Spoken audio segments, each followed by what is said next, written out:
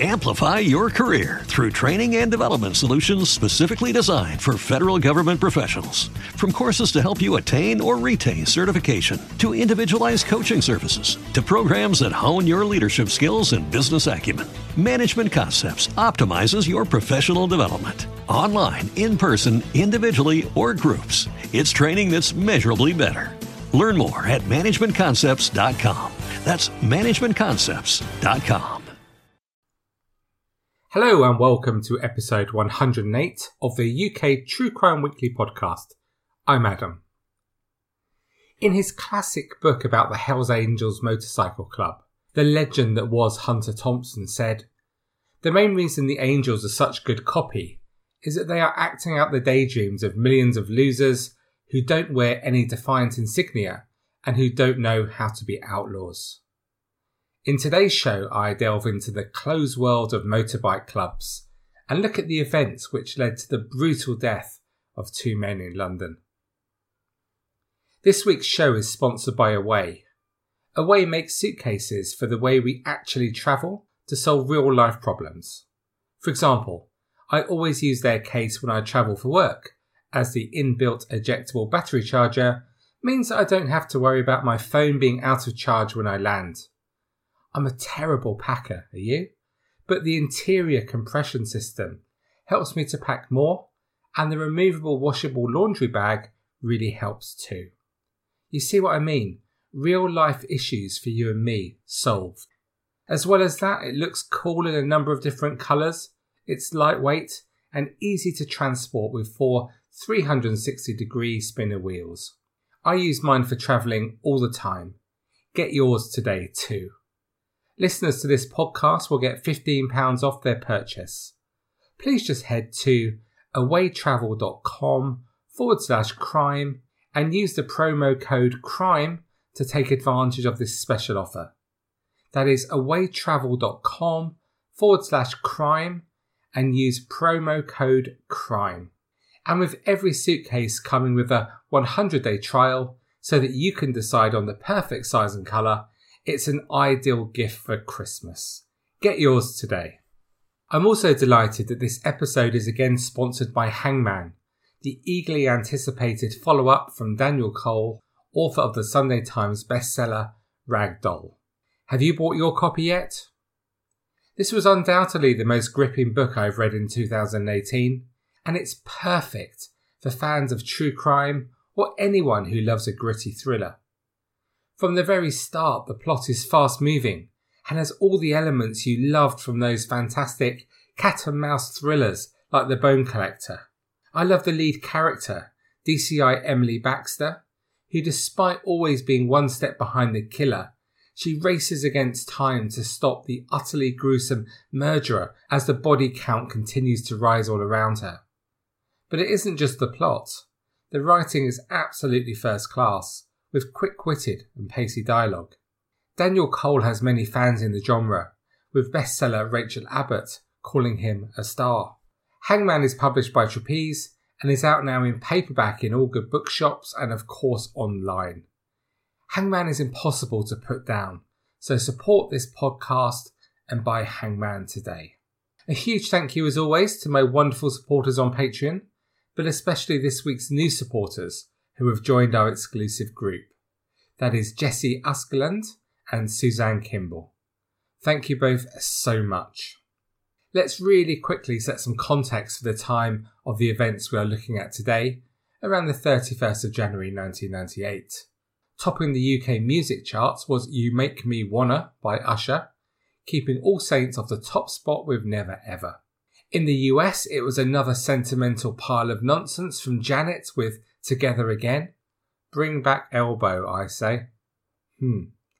Like Janet, I guess my global success as a podcasting legend has now raised me to be known just by the first name. No doubt at work you will discuss Pele, Madonna, Janet and Adam, right? Right? In Australia, the top single of the year was Gangster Rap with Ricky Martin and The Cup of Life, followed by It's Like That by Run DMC versus Jason Nevins. In the news this month, vandals decapitated Copenhagen's Little Mermaid statue. It was the 26th of January this month when President Bill Clinton uttered the famous line, "I want to say one thing to the American people. I did not have sexual relations with that woman, Miss Lewinsky." It was also a sad month for entertainment as Dawson's Creek premiered. And in the UK, crowds lined the streets up to 10 deep to celebrate the engagement of David Beckham and popular Posh Spice. Battersea is a district of South London on the south bank of the Thames, around 2.5 miles southwest of Charing Cross. Best known for the Battersea Power Station and the Dogs Home, it also houses Battersea Arts Centre in a wonderful Grade 2 listed building close to Clapham Junction railway station. In February 1998, visitors to the Arts Centre would have seen a small signpost covered with the remains of flowers. Taped to the post was a sticker of a death's head in a feathered top hat with the words, "Thames Outcasts, No Surrender," written below. Violent death isn't unexpected with the motorcycle club lifestyle, and the two men killed at Battersea the month before, 35-year-old Malcolm St Clair and 33-year-old Keith Armstrong, were members of the Outcast Motorcycle Club. Of the 1 million owners of motorbikes in this country, only around 2,000 are members of outlaw motorcycle clubs. About half of these belong to one of the big four clubs, the Hells Angels, Satan's Slaves, the Outcasts, and the Outlaws. Supposedly, they were formed in response to the Hells Angels' attempts to control the territory. Writing in the Guardian newspaper, Melanie McGrath thinks that much of what we think we know about the outlaw scene was originally culled from Hunter S. Thompson's 1966 book on the Angels, and it's been hyped up and embroidered ever since. It is often said, for example, that new bikers must commit rape, necrophilia, communal vomiting and chicken murder before being allowed to join an outlaw club. The truth, of course, is much different. Newbies, or prospects, are required simply to live by the rules, which are usually something along these lines. To own a bike of 750cc or more in running order, to join in the club's runs and rallies, to refrain from wearing the club's colours on public transport or in cars, to keep off another brother's property and bedfellows, and to avoid injecting drugs or grassing to the coppers or the media. All members are expected to stand their ground, as one senior member put it, to honour and protect the club's colours at whatever cost. The colours are the Godhead, the symbol of the biker faith. They are sewn onto the back of the biker's jacket and imprinted on their hearts. A quick online search shows the tensions between motorcycle clubs and the violence that can ensue. But the specific events leading to the deaths of Malcolm St Clair and Keith Armstrong began in June 1997, when the Outcasts absorbed a small Hertfordshire motorcycle club called the Lost Tribe. Territory, as we've heard, is important, and the Hells Angels weren't happy about this attempt, as they saw it, of the Outcasts to increase their numbers in the UK, something they believed they were actively trying to do during the course of 1997. Although accurate details of what happened next and who said what to whom are impossible to authenticate due to the motorcycle club's code of secrecy, I will do my best from available evidence to piece together what happened next. The Hells Angels called a meeting to discuss the territory issue with the Outcasts and the Lost Tribe. Unhappy with the responses received at the meeting, the Hells Angels told the Outcasts that they would not accept groups of more than 4 outcasts riding across Hells Angels held territory. The Outcasts, of course, disputed this. It wasn't long after this, at the end of this year, that 22 outcasts defected to the Hells Angels. The Outcasts said openly they weren't too fussed about this, and they let it be known that one of their recent recruits was power crazy. He wanted that power quickly, and he was frustrated that he couldn't immediately have it with the Outcasts. They said that the other defectors were not of the quality they usually recruited and were too easily influenced by this one person, which is why they left in bulk. And in addition to this, some of the defectors were swayed by the Hells Angels offering loans for new bikes. And with the average Harley Davidson not leaving much change from 10k, you can understand this, I guess. But as you can imagine, the response from the Hells Angels painted a very different story, with a denial that they loaned money for bikes. It was just that the people leaving the Outcasts wanted to join a superior motorcycle club. One leading member retorted, "We don't go looking for members. They come looking for us." Relations between the rival gangs were usually okay-ish, just about okay.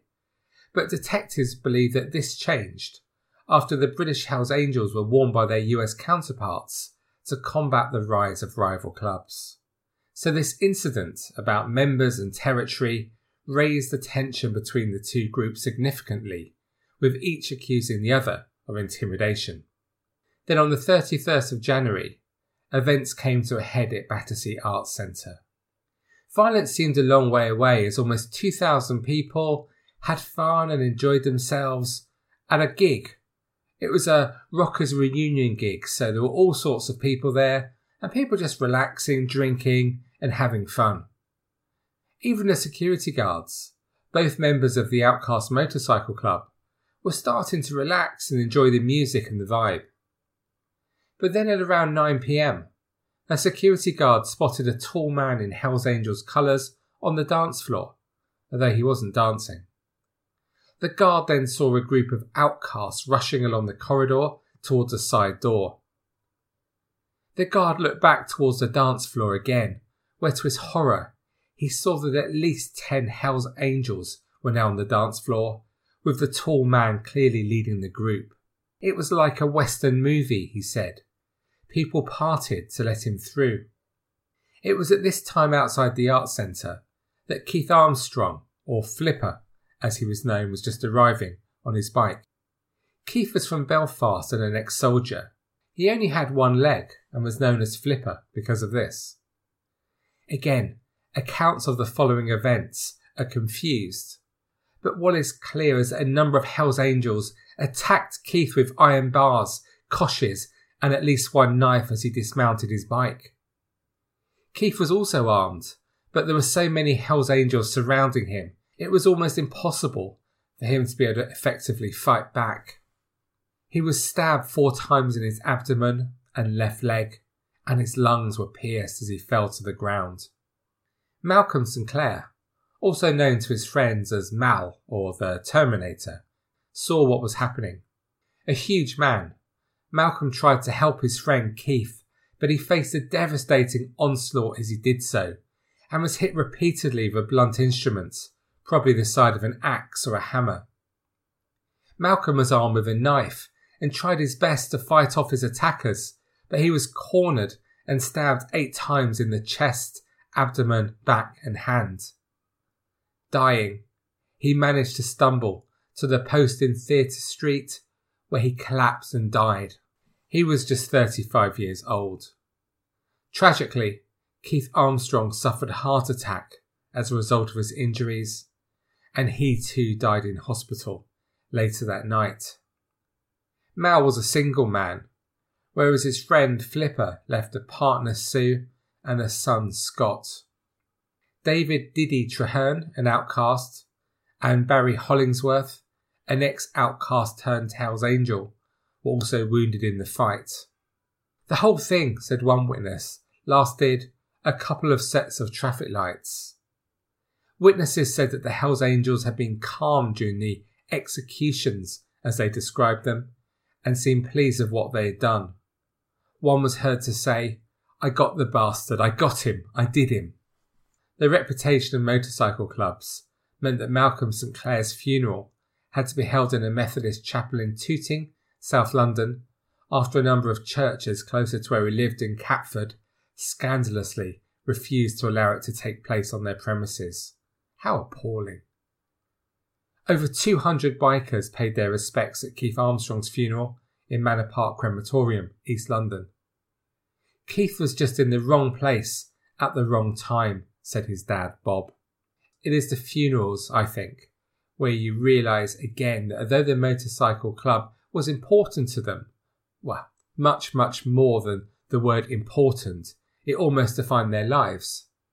But more than that, they were people like you and me with friends, families, and the same hopes and fears as the rest of us. In her article, Melanie McGrath says, "The fact that Malcolm St Clair and Keith Armstrong both died wearing their outcast colours makes a difference, if not to their fate, then to their reputations and to their current status as martyrs to the cause. Since the Battersea murders, the outcasts have worn a side patch bearing the names of Mal and Flipper. Their clubhouse in Tottenham has become a kind of shrine to the two men. A collection box for the dead men's families sits in the hallway, and the wall nearest the bar has been papered with their photographs. 2 candles throw shadows on them."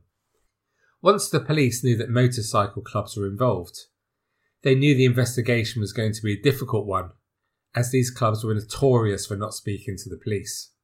Launching Operation Middlezoy, detectives appealed for witnesses and then for photographs and footage taken by camera or video on the night of the gig. Whereas a few outcasts and many members of the public gave statements, the Hells Angels said nothing at all.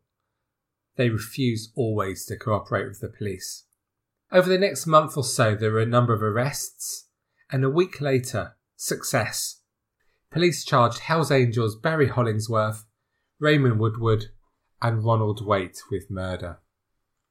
44-year-old Ronald Waite, known as Gut because of his size, was vice president of the Essex chapter of the Hells Angels, known as the Hatchet Crew. A witness said that they saw a man stab Malcolm St Clair, and that after the stabbing the man had walked off calmly and driven off in a Volvo car. This same man was also seen carrying an axe. The witness said he wrote down the number plate of the Volvo car, and Ronald Waite was arrested in that same car several days later in West Thurrock, Essex. If you work for the police, it's probably best to turn the sound down for a minute or so. On this podcast, we've seen many examples of amazing police work. But sadly, we've also seen plenty of inept detective work, and this case falls in that category. The case against Hollingsworth and Woodward was withdrawn after the police accidentally revealed the names of 2 protected witnesses to the solicitor for the defence.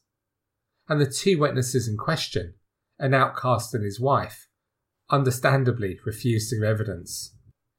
Ahead of the trial, the QC for the prosecution had told the judge, "The reason for the Crown's decision is the witnesses who give material evidence in respect of each have declined to come to court. It would not be prudent in the circumstances for me to go into the reasons for it." I bet. And Detective Inspector Jeff Hyams, who led the investigation, said, "We've always insisted we would not force them to come to court. Whether real or imagined, there was a perception of risk." In November 1998 at the Old Bailey, 44-year-old Ronald Waite, a father of 2 from Dagenham, Essex, denied the charge of conspiring to cause grievous bodily harm. But he was found guilty and jailed for 15 years for his part in organising the attack on the outcasts. Although the prosecution did not proceed with a murder charge against him, the judge told Waite he believed the men who had died had been ruthlessly executed. He said, "You took an active part in conspiring to cause grievous bodily harm, a conspiracy which led to the death of 2 men. In truth, they were executed in a manner that was as ruthless as it was arrogant." But was justice really done here? Many think that the result of this court case was as scandalous as the Wilder Fury result on Sunday. With the police balls up, 2 key witnesses were not able to provide their evidence, which surely was absolutely key to getting the correct result for justice.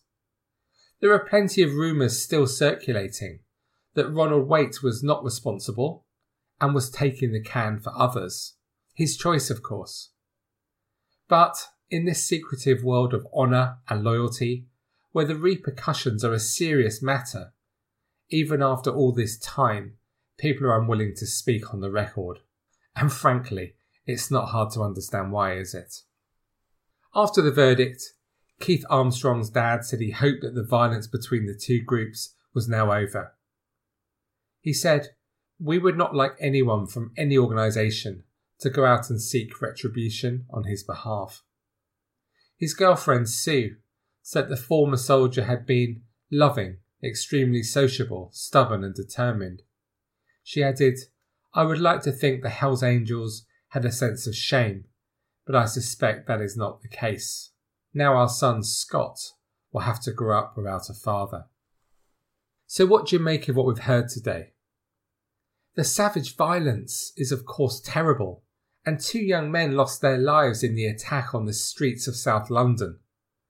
I shudder to think of the sights, sounds and smells of those few minutes of brutal violence. There will be some of you, I'm sure, who will feel less than sympathetic for Malcolm and Keith, as the men themselves were armed and violence was a part of their lives. I get this, I really do. But during the research for this episode, I've changed my view about motorcycle clubs. It started out that people in motorcycle clubs should just grow up and become adults, but that view has softened.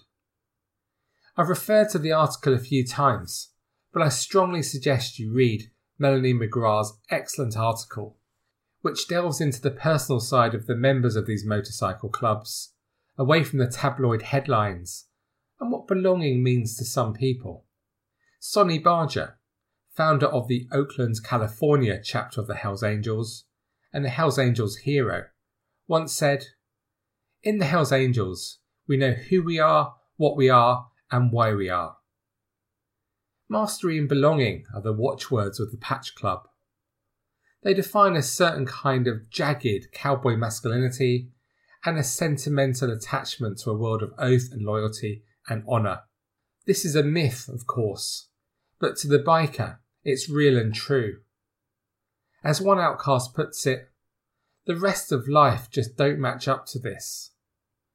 Outside the charmed circle of the club, the men of the Angels, the outcasts and the rest are mechanics, fathers, plumbers, debtors, mortgagees and husbands. They are, in other words, altogether ordinary. But with their colours on their backs, they are kings. One Hells Angel that Melanie spoke to confessed to being bullied as a child. "But now I'm somewhere I feel powerful for once," he said. The club lends each of its members the weight of the collective, and in doing so, it makes them its willing slave so long as they continue to belong. The club contracts to regard, respect, and nurture that member. And that is the real understandable pull of the thing. It's desperate and enviable camaraderie. For me, the next line really sums it up. "It's hard to think of another life," said one outcast. "What would you do? Go home and take up crochet?" Quite. Thank you for listening to this episode of the UK True Crime Weekly podcast. Please join us in the Facebook group, where with almost 1,800 members, you can discuss this story and any other aspect of UK true crime. Plus all the fun of a Christmas true crime quiz with our quizmaster, Chris Clark. Come along, it's a lot of fun, I promise. Or to support the show, please head to patreon.com/UKTrueCrime. This week we'll see full-length bonus episode 22 released, and there is lots of other exclusive content for you to enjoy. Hear how I grapple with the major moral issues of true crime podcasting. Actually, I'm not selling that too well, am I? Yeah, moving on. Look, basically, for a glass of mulled wine a month, you can help keep the show going on a weekly basis. So if you're able to support, I'll be very grateful. That's patreon.com/UKTrueCrime. So before you head off for Christmas, don't forget to update your luggage at awaytravel.com/crime and to buy Hangman by Daniel Cole to help you through those long, endless evenings with the relatives. So until we speak again, I have just one piece of advice for you, whether at the sex sauna in Rochdale or your Christmas party when you are full of Prosecco and there is some worrying mistletoe nearby. Just stay classy. Cheerio for now. With Lucky Land Slots, you can get lucky just about anywhere. Dearly beloved, we are gathered here today to... Has anyone seen the bride and groom? Sorry, we're here. We were getting lucky in the limo and we lost track of time. No, Lucky Land Casino, with cash prizes that add up quicker than a guest registry. In that case, I pronounce you lucky. Play for free at LuckyLandSlots.com. Daily bonuses are waiting. No purchase necessary. Void where prohibited by law. 18+. Terms and conditions apply. See website for details. With Lucky Land Slots, you can get lucky just about anywhere. This is your captain speaking. We've got clear runway and the weather's fine, but we're just going to circle up here a while and get lucky. No, nothing like that. It's just these cash prizes add up quick. So I suggest you sit back, keep your tray table upright, and start getting lucky. Play for free at LuckyLandSlots.com. Are you feeling lucky? No purchase necessary. Void where prohibited by law. 18+ terms and conditions apply. See website for details.